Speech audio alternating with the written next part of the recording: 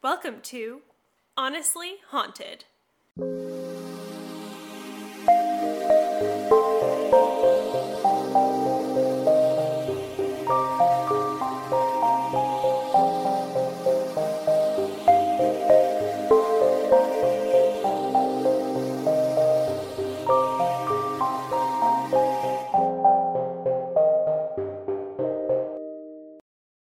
Welcome back to Honestly Haunted. We're your hosts, Erin Grogan and Abby Chowning. This week, we're headed to the very northeast in our Haunted America tour, the home of Stephen King and a terrible memory of camping in my youth, Maine. We're going to be talking about a whole island this week, the haunted Boon Island off the coast of York, Maine. Boon Island is a small rocky island that is only 300 feet by 700 feet at low tide. It's also home to the tallest lighthouse in New England, called the very practical and factual name of Boon Island Light. Straight to the point. Straight to the point. Very straightforward. I like it. Back in 1799, there was a wooden day beacon erected on the island, but it only lasted for 5 years before storms demolished it.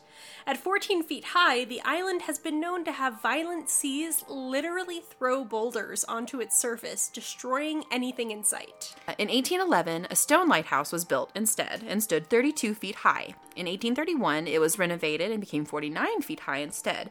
Unfortunately, damage from the storms also destroyed this structure. I mean, if you're having giant rocks thrown at you... Yeah, I mean... I thought of The Hobbit for some reason. Like, the stone mountains throw rocks at each other. I don't know what made me think of that.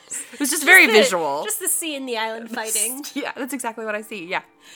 Finally, what we know today as Boon Island Light was built in 1854 with massive granite blocks to, hopefully, withstand the elements. All in all, by the end of construction, it stood at 133 feet tall. As you can likely imagine, a place with such a terrible history of storms and destruction was not exactly a pleasant place to reside.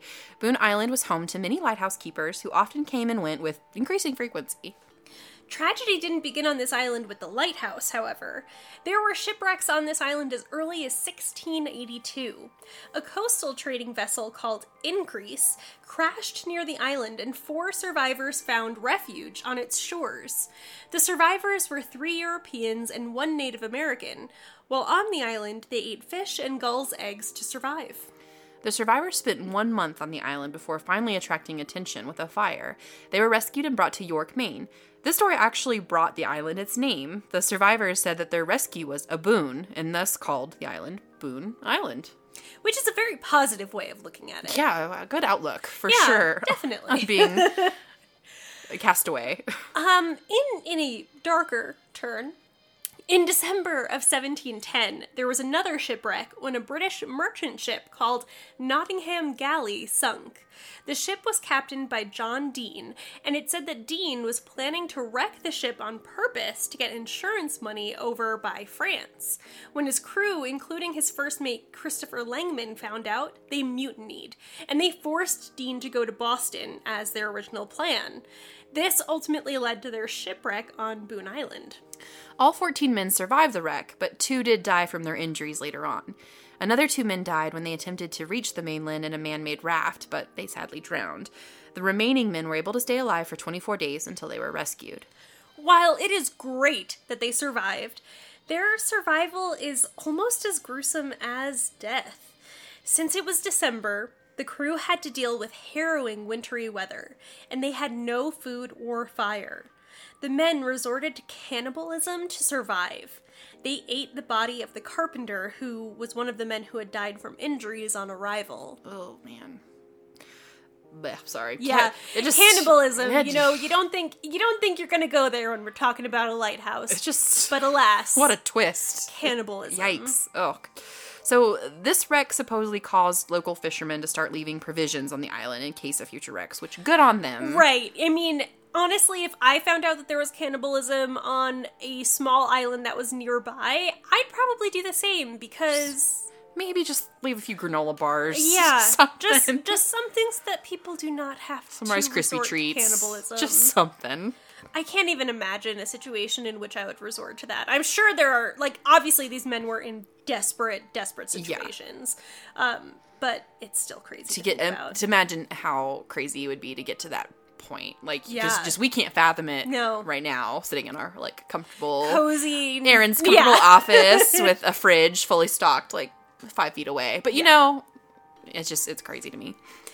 So, another famous wreck happened much later in 1944 when a British freighter named Empire Knight ran aground on the island. The interesting thing about this wreck was that in 1990, the U.S. Coast Guard learned that the ship had been meant to carry 221 flasks of mercury, which was holding about 7,620 kilograms of mercury. When they investigated, they learned that the flasks had deteriorated, releasing the mercury into the water. An estimated 16,000 pounds of mercury remain uncovered today, and it's believed to have settled at a low point of the cargo hold underwater. So there's just a whole bunch of mercury That would be bad. off the coast of Maine.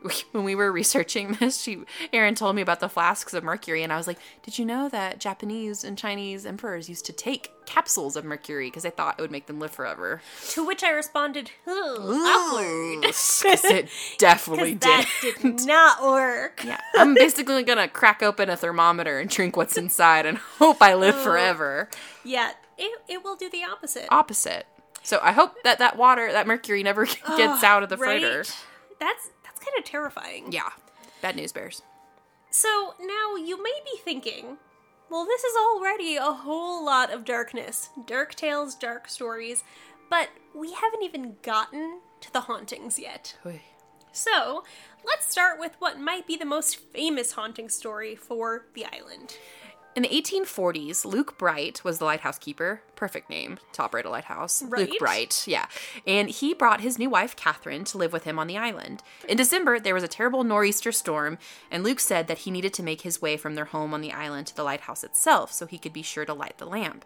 He wanted to guide the ship safely in the terrible storm. Which is so nice. Well, I mean, I know that's his job, but also, like... He could have just pieced yeah, out and exactly. been like, out, yeah. So he tied a rope to his waist, and he went out.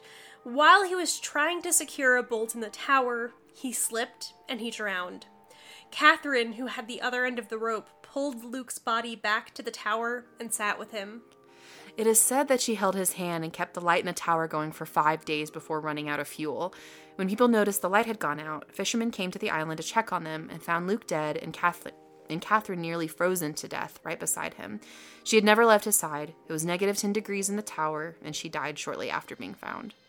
Keepers on the island ever since have reported hearing a woman's voice crying out, "Luke."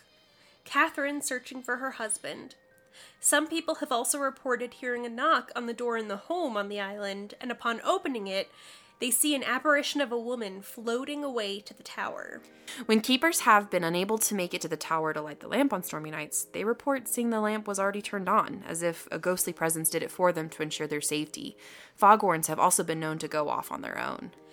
This haunting is surprising because it hasn't really scared people. Instead, people report feelings of well-being and being looked after. If Catherine is the ghost haunting this island, it's because she doesn't want others to meet the same fate as her husband. Despite these positive feelings, during the years of 1910 and 1920, 3 families lived on the island as keepers, and each family lost a family member while living there. 2 had sons die, and 1 had a wife die. It leads one to wonder whether it's just the safety and weather of this place, or if something darker might be going on. Some keepers have brought pets to the island before, but no dogs or cats would ever go near, let alone inside, the tower. And if we know anything, it's trust the animals. Yeah, 100%. Definitely trust the animals when it comes to paranormal stuff. Yeah, places or people. I'm always going to go with what an animal decides about the place or the person. 100%. They can absolutely see things that we can't. Yeah. So in 1978, the island's last 2 keepers dealt with a terrible storm and only narrowly escaped death by seeking refuge in the top of the tower with a lamp. All structures on the island were destroyed. It damaged fuel tanks, a helicopter pad, a generator, the boathouse, and boat launch. This finally led to the decision to make the tower automated, which maybe they could, well, I don't know exactly how far things were, but maybe it should have been a long time. Yeah. But so the lighthouse now sits alone on the empty island and is powered with solar power. It flashes every 5 seconds in hopes to avoid any future shipwrecks. There are no tours of this island, and the only way to reach it would be by air or sea, which you would have to arrange on your own. and at your own risk. You know, believe it or not, this might be the one location that I'm not sure I want to go visit. Well, that's one of the things that I think is fascinating about this location. It's this discrepancy between people having these really positive feelings and almost feeling like they're being looked after and taken care of, and all of the death and destruction that this island just lives in. Yeah. It's honest, it's like Siren's Call. Like, everything's fine, it's great, don't worry, you're looked after, and then, like, boom, there's a hurricane and you're dead. So a fun side note for any of our listeners, it's always fun when Abby and I get spooked while recording these. I know. We were just talking about, like, Siren's Call. And then it sounded like there was a crash in my house. We're the only people here. I have visual on 3 of the 4 pets. And the 4th pet is the smallest, lightest pet who would probably not make any kind of noise. And I see no disturbance. It sounded like a cat hissing to me, but Chloe doesn't really hiss, well, so I don't... She has hiss, but I've never seen her hiss at But nothing. if all the animals are within eyesight, what's she hissing at? And we literally just talked about how animals are the ones to trust because they see things and that... they trigger... My goodness. I kind of have goosebumps. Okay. Okay, back to the lighthouse All of right. destruction. So, I don't remember what we were saying. I mean, I'm a little scattered now, but yeah. But basically, I mean, we were talking about the overwhelming feelings people have being on the island. Like, even though there's a pretty consistent track record of death and destruction and cannibalism, like, people feel like, oh, it's fine. Like, also, the crazy thing to me, okay, I get that this was very, very long ago, 1710, obviously, it's not always as easy to travel, and they were on ship, and there were terrible storms, I get it. Yeah. But Boon Island is not that far from the mainland. So, there's something really dark about the visual of thinking about the proximity they were to land, and oh my gosh. Oh my god. Was that Chloe? It was. Why is she crying? Oh, I'm so freaked out. I'm so freaked out now. I mean, Moo Moo's not freaking. Her dog, Aaron's dog, is not freaking out. And dogs are pretty. If like something was up, I feel like Moo Moo would be alert too. But why is she? Chloe. Oh my god, that was weird. That was so creepy. I might keep some of this in. I don't even know. We'll see. Oh. But now I'm trying to think of like what's the proximity between lighthouses and cats, and why is she freaking out that we're talking about lighthouses? Oh my But it's not. But anyway, I was talking about It's water. Cats don't like water. Yeah, that must be it. That's it. Yeah, but like the fact that you are they were so close to land, and they resorted to such depths. Yeah, and I guess if you think of, I mean, the water that far north of the Atlantic is pretty treacherous. Like, it would not be swimmable. Like, obviously, the men who tried on the raft. Incredibly cold. It was also December. Yeah. Heck, yeah. You're basically in Canada waters, basically, by that point. And, so I just, to be so close and yet so far, how much would that mess with, like... It's so sad. Yeah, it's very sad. And also, talk about the story of Luke and Catherine. Luke's my husband's name, so I was just like, oh. I know, when I was writing this, I actually thought about you, and I was like, don't go to the lighthouse, Luke! The ships are on their own. So, this is also really sad. All of these stories are just sad. Yeah. Because it's said, so Catherine was alive when the fishermen found her, but she was very close to death. She was almost frozen to death, and apparently she was mad. Like, she was out of her mind, which... I mean, if you're freezing to death and you've been laying with your dead husband for 5 days in the freezing cold, I can see that too. That would do something to your psyche, I'm pretty sure. The fact that she kept the lighthouse going. Yeah. And for 5 days, and that meant that she had to go up and down stairs. 167 steps. Up and down. And down. 167 each time. With fuel.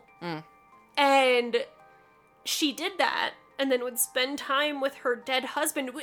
She also had to bring her dead husband up with the rope. Because that's when, to the lamp. Because that's where they found her, at the top? Yes, they found her at the top. with the lamb. And so... How? I mean, like, yeah. Yeah, so for me, there are so many questions there, like, about the actual strength. Like, clearly she must have been in shock, and she was going through emotions, but she was also, like... She also was able to tell the fisherman kind of like what happened a little bit, but she was also kind of out of her mind. So she was saying some crazy things. And I mean, it was -10 and she had been up there for, you know, however long. And so that whole thing is so sad. But there is something kind of nice about the idea that if she is the ghost haunting, that she's actually just trying to help people and stop that from happening again. Like when, maybe more currently, when the families would need to go light the lamp, they would find it already lit. Like she was like sentinel, like standing guard and taking care of it, so other people wouldn't like come to the same fate. So people wouldn't have to go out in treacherous times. There was also one story I came across of an actual fisherman who said that like the light of the lighthouse helped him in a storm. And he found out later that there was nobody manning it. Oh, wow. Yeah, but he was like, but the light literally helped me. It literally is the reason I am not dead right now and shipwrecked. And they were like, but there was no light. That's just kind of a crazy thing to, like, how could you explain that? Like, there's no reason that light would turn on without a human manning it or something. Not until after the late 70s when they automated it. Yeah, made it. But any time before that, like, there were many stories of the families who lived there and people out in sea saying, no, this happened. Yeah. And that's not, it's not like, it can't just light by accident. You have to bring fuel there. It's large. Yeah. There's a process. You can't just accidentally have a lighthouse go off. Whoops. Yeah. This place is also just seeped in tragedy and sadness and some intrigue too. The fact that there's mercury under the water. I was wondering about, like, I couldn't find a ton about this. Like, is the freighter still there and they just haven't been able... So when it ran aground and basically it broke in two, kind of like the Titanic, and parts of it went and sunk in different places, and very much like the Titanic, actually. But it wasn't until almost 50 years later that they even registered what was on the ship. Like, the U.S. Coast Guard didn't find out until almost 50 years later that, oh, by the way, there was a ton of mercury FYI on board that ship. Yeah. And they immediately investigated, so I have got to wonder why they didn't know. I couldn't find much about this at all besides just the very bare facts, which to me kind of leads me to think more conspiracy stuff. Because I'm like, if that's the case, and that is the case, like, those are the facts that happened, but there's no information about why it was being sent, why it was hidden, why nobody found out, all this stuff. I want to know, like, what classified material got unclassified that then made this investigation Nicolas happen? Cage to find a treasure map buried in the bottles of mercury. I always, you hear stuff like that, it's like, there's buried treasure. Like, there's something in there that was like a secret that has to be, that, you know, went down with the boat. Also, talking about intrigue, the fact that John Dean made a plot to get insurance money and was then mutinied.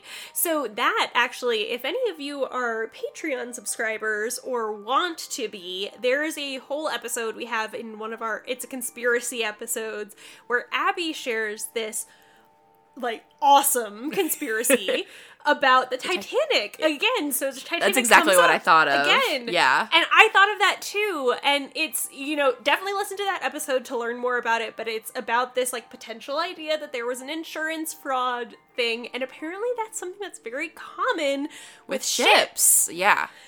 And that, so when I read this, I automatically thought of that too, and thought back to that episode that we recorded, and also kind of got chills at thinking about the fact that if he had just been able to pull this off, all of them would probably still be alive. Yeah. And the fact that his crew mutinied him to keep to the original plan of going to Boston is actually what led to their downfall. Death. Yeah. Oh, that's and really... cannibalism. So tragic. Like, they thought they probably, like, we're doing the right thing. They were like, no, we're gonna stay the course, and we won't let him do this. No insurance fraud on our boat.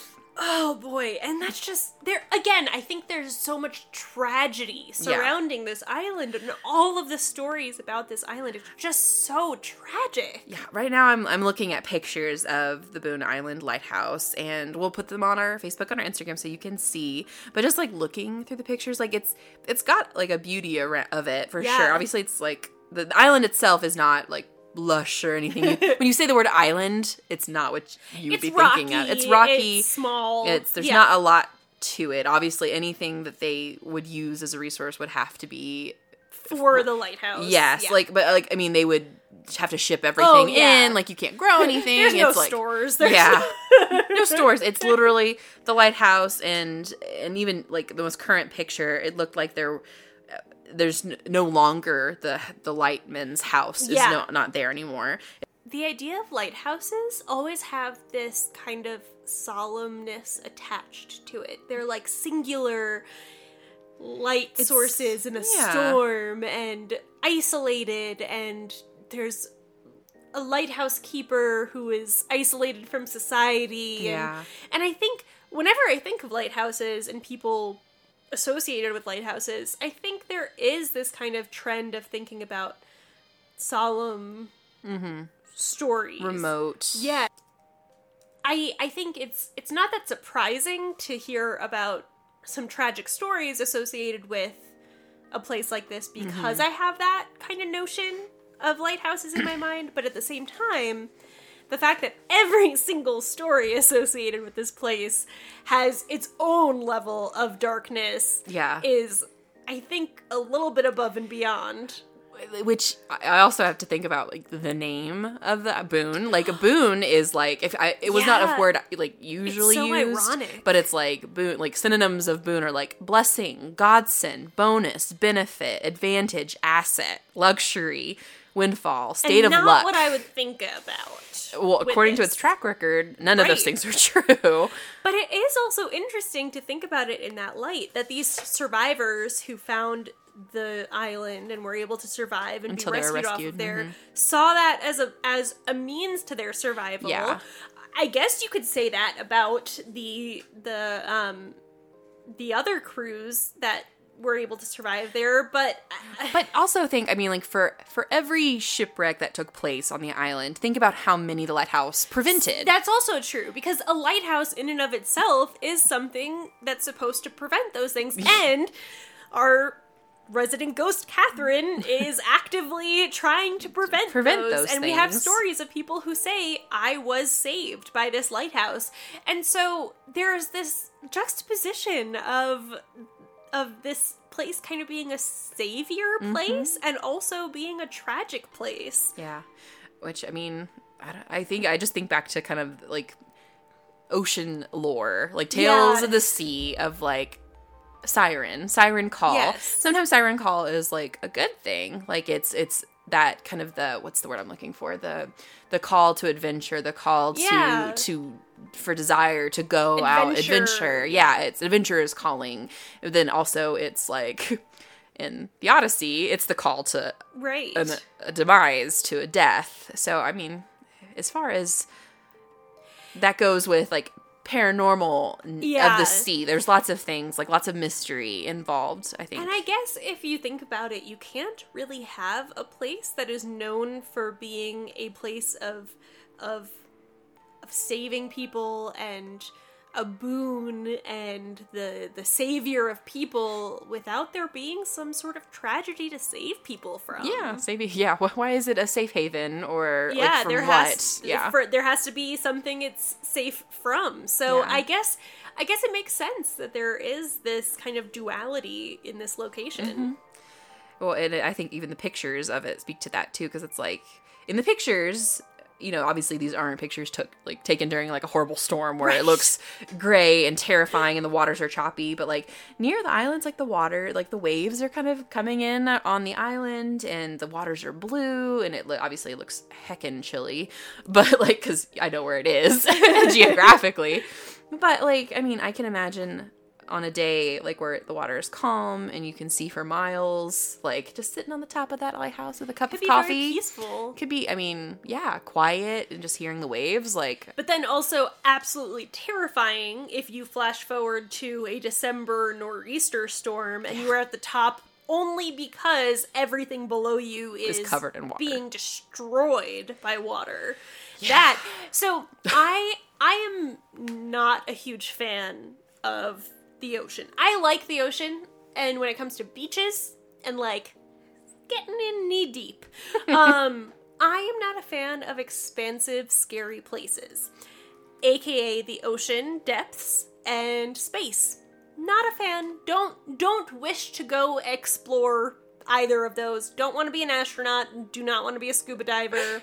Which is so funny because those are like my favorite things. Yeah. I love space and the ocean. My fiance wants to be an astronaut more than life itself, and I'm just like, no, not okay with it. I could have been such a great astronaut if I knew how to do math. Right. If I understood basic physics, I would be at NASA right now. Like, but those things terrify me, and I think it's for things like this, because if I think about being at that lighthouse during a storm, the helplessness that I automatically feel engulfed in, I'm sure compares very little to actually experiencing it, but I am already terrified. And just, I feel hopeless, I feel helpless, I feel doomed. I feel basically all sorts of bad things. The opposite of Boon. The opposite of Boon. That's for Aaron. Sure. Well, so to clarify, I don't love the idea of being stranded in open water. I don't think that there's many people who would say that, but like, and like, I would cage dive with sharks in a heartbeat, but like, I'm not gonna go free swim with a bunch of sharks. It does stress me out a little bit, but like, I completely empathize and get with the idea of being out there, feeling like I'm out there by myself, especially before a storm, and knowing like I have no control. Like that's, I think that's the thing when people have anxiety with like the ocean or space is like I have so little control over my domain. Exactly. Like okay, so let's take it back to your example of like sitting at a lighthouse with coffee and looking out on a clear day at all of that ocean. That sounds nice to me. That sounds nice. It sounds like a boon. But if you replace the lighthouse with a ship, and so you're in the middle of the ocean and you just see clear out and it's a clear day and nice, I am going to be crying on the floor somewhere. So no, Aaron does not want to go on a cruise. And you know what's funny? I've been on a cruise too. I have since that cruise I have changed my relationship with boats and water. Oh. I have some issues with boats. Okay. Yeah. All right. I mean, you know some of those already. There's some stories of seasickness too that probably have something to do with that.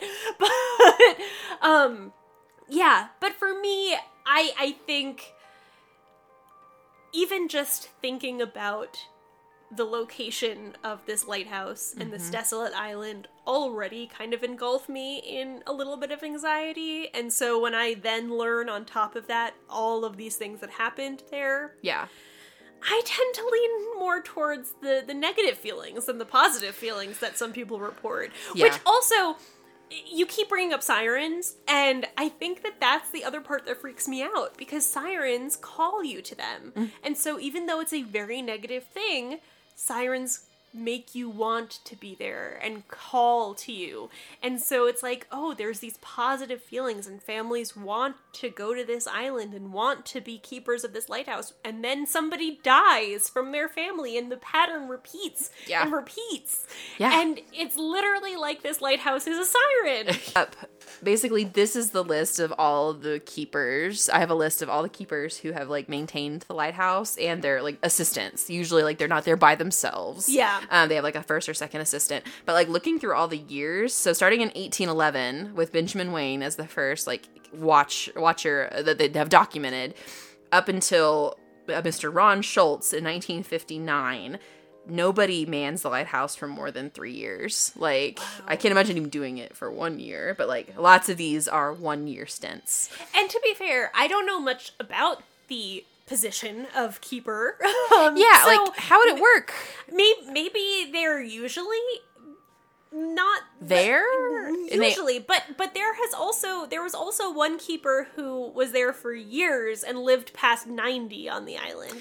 So it's not like it's always the case that somebody only stays for a short period of time. I imagine maybe people feel isolated and don't want to stay with that job for a long period of time, but also maybe you went into the wrong career if that's what you're going to feel. Well, and I was interested to know like what several, like, because obviously some people live there with their families, and I actually found a statement from one of the journals kept, and so it says, despite the storms and hardships, several children and grandchildren loved their time on Boon Island. Mary Luther spent summers there with her grandfather, William C. Williams. Nice name. She did chores, roller skated on the island's boardwalk, searched tide pools, worshipped with the family every evening, and picnicked on Sundays. Ava Philbrick's father was an assistant keeper on Boon Island from 1913 to 1917, and Ava recalled, in quotes, sometimes I played alone on the rocks, and when there were a lot of seals, I'd make believe that was my army. When a whale went by, spouting, I'd make believe that was my submarine. And Harold Hutchins' daughter, Shirley Kelly, said, as a kid, it was my idea of paradise. There was always something to do on the island. We made kites and flew them any time, as there was always a breeze coming off the ocean. Like, that paints a completely different picture of what, right. Like, I mean, obviously, like, it's important for, like, our research to go through the history of, like, why the lighthouse became necessary, because there was obviously lots of wrecks, and this was a notable landmass that could really do damage, obviously, to a lot of ships if they didn't have a lighthouse to direct them, like, don't come this way, go around this little island, because in some of the pictures, and obviously we'll post some, on social media, but you can see how close the island, like to the mainland is to the island. So it's like, just go around this like little blurb. But I just find it interesting, like the idea that there are like families like living on here. And obviously we know some of the families lost loved ones. So I very quickly looked up just like in general, the lighthouse keeper job. It's a job description on Indeed's going to start flooding you. No. The algorithm's going to totally tweak. But one of the first things I saw, which I think is very relevant to this, is that typically lighthouse keeper jobs were passed down through family generations. So it makes sense that families would live on this island, and it makes sense that families would take over this role. The thing that stands out for Boon Island is that it is not staying within the same families. Different families are coming and going because the families aren't staying, whereas in most cases, the family generation stay. Yeah. And so it changes hands, but stays within the same type of family, and that's not the case here. That's true. The families being there is not necessarily weird. It's that the families change the constant changing of the guard. Yeah, that is interesting. But because I was really speculating as like, because obviously I've never asked a lighthouse keeper what their daily duties were. Also, there's probably not that many people who are lighthouse keepers anymore in the grand scheme. Most of it is probably automated, and so lighthouse keeper is now probably more of like a maintenance person or like checking on things. But I was just thinking, like, what did these like the families do? Like, they're by themselves on this island, so like kind of the picture of like children playing on the island. It was not something I was expecting to find in our research for this. Which again kind of goes back to this weird juxtaposition and duality of this island. So I think with all of this back and forth on speculation on something that like we had never researched or understood before. This was our first lighthouse. Yeah. I think it could bring us to our verdict. Which is honestly not haunted. Oh my god! I really wasn't sure. I don't know. I really thought you were going to say not haunted too. Yeah, I think it's haunted. Okay. Let me hear. Okay. I think, since we're now starting to get into more consistent episodes where we disagree, I always think like the one of us who thinks haunted should go first. Yeah. So you go. Okay. So I actually think it's haunted because of something you said. Okay. Your metaphor of the siren is actually what convinced me. Oh. Because I feel like you said it, and then we were talking about other things, and then as I started to process what that meant and how it actually did apply to the island, I got really wrapped up in the idea of this place luring people there but luring them to tragedy. To their deaths. And I don't necessarily know if when I say haunted, I believe in like one ghost or particular ghosts or anything, but I'm kind of feeling like the island itself is haunted by a history of tragedy. But see, if you're saying it, it's like what I said last week. I Like, we know. don't know if it's haunted. And that's the thing. Like, we talked about it last week. We're not dealing in cold, hard facts here. But we do, people in that, and that's also the kind of the cool thing about what we love about hauntings is that one person can go into a place and totally get the heebie-jeebie vibes of something, and the other person can go and be like, oh, totally fine.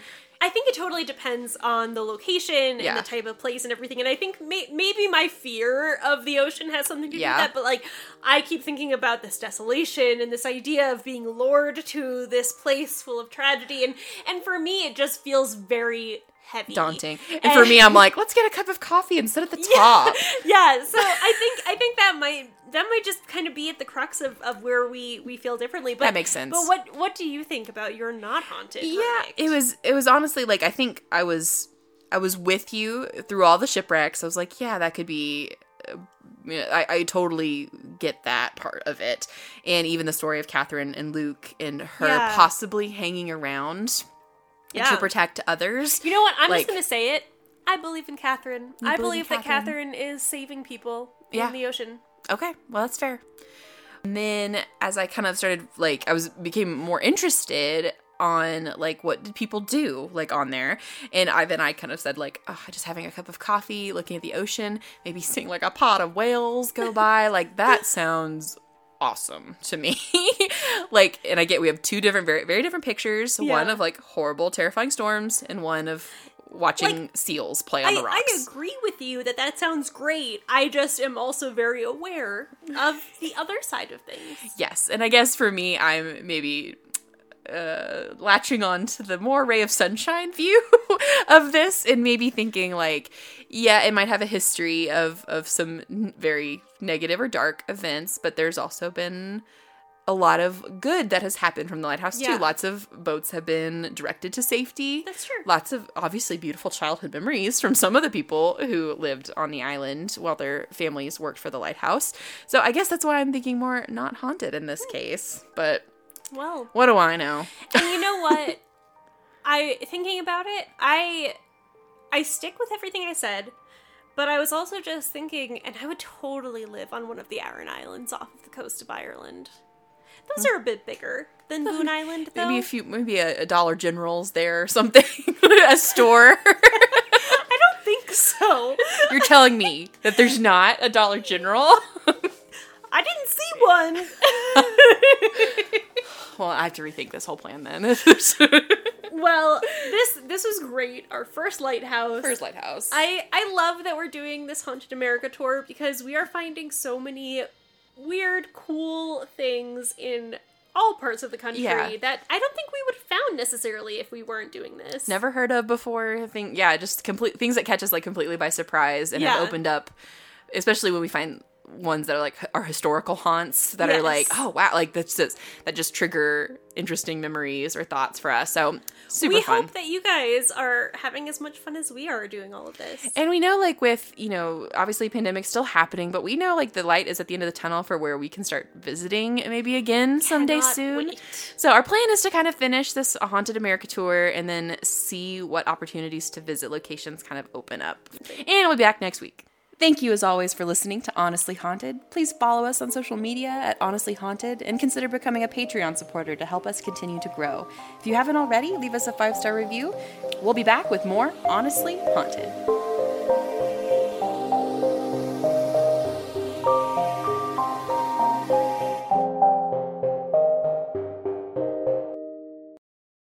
Eat around, Steve.